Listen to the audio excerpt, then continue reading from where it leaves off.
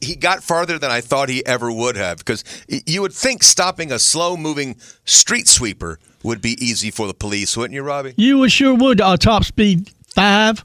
You'd be wrong. Police started chasing a stolen street sweeper, but the speed, 10 to 25 miles per hour, they say. Go that fast? Yeah. It was good enough to swerve around the stop strips and make other maneuvers to get away from the police.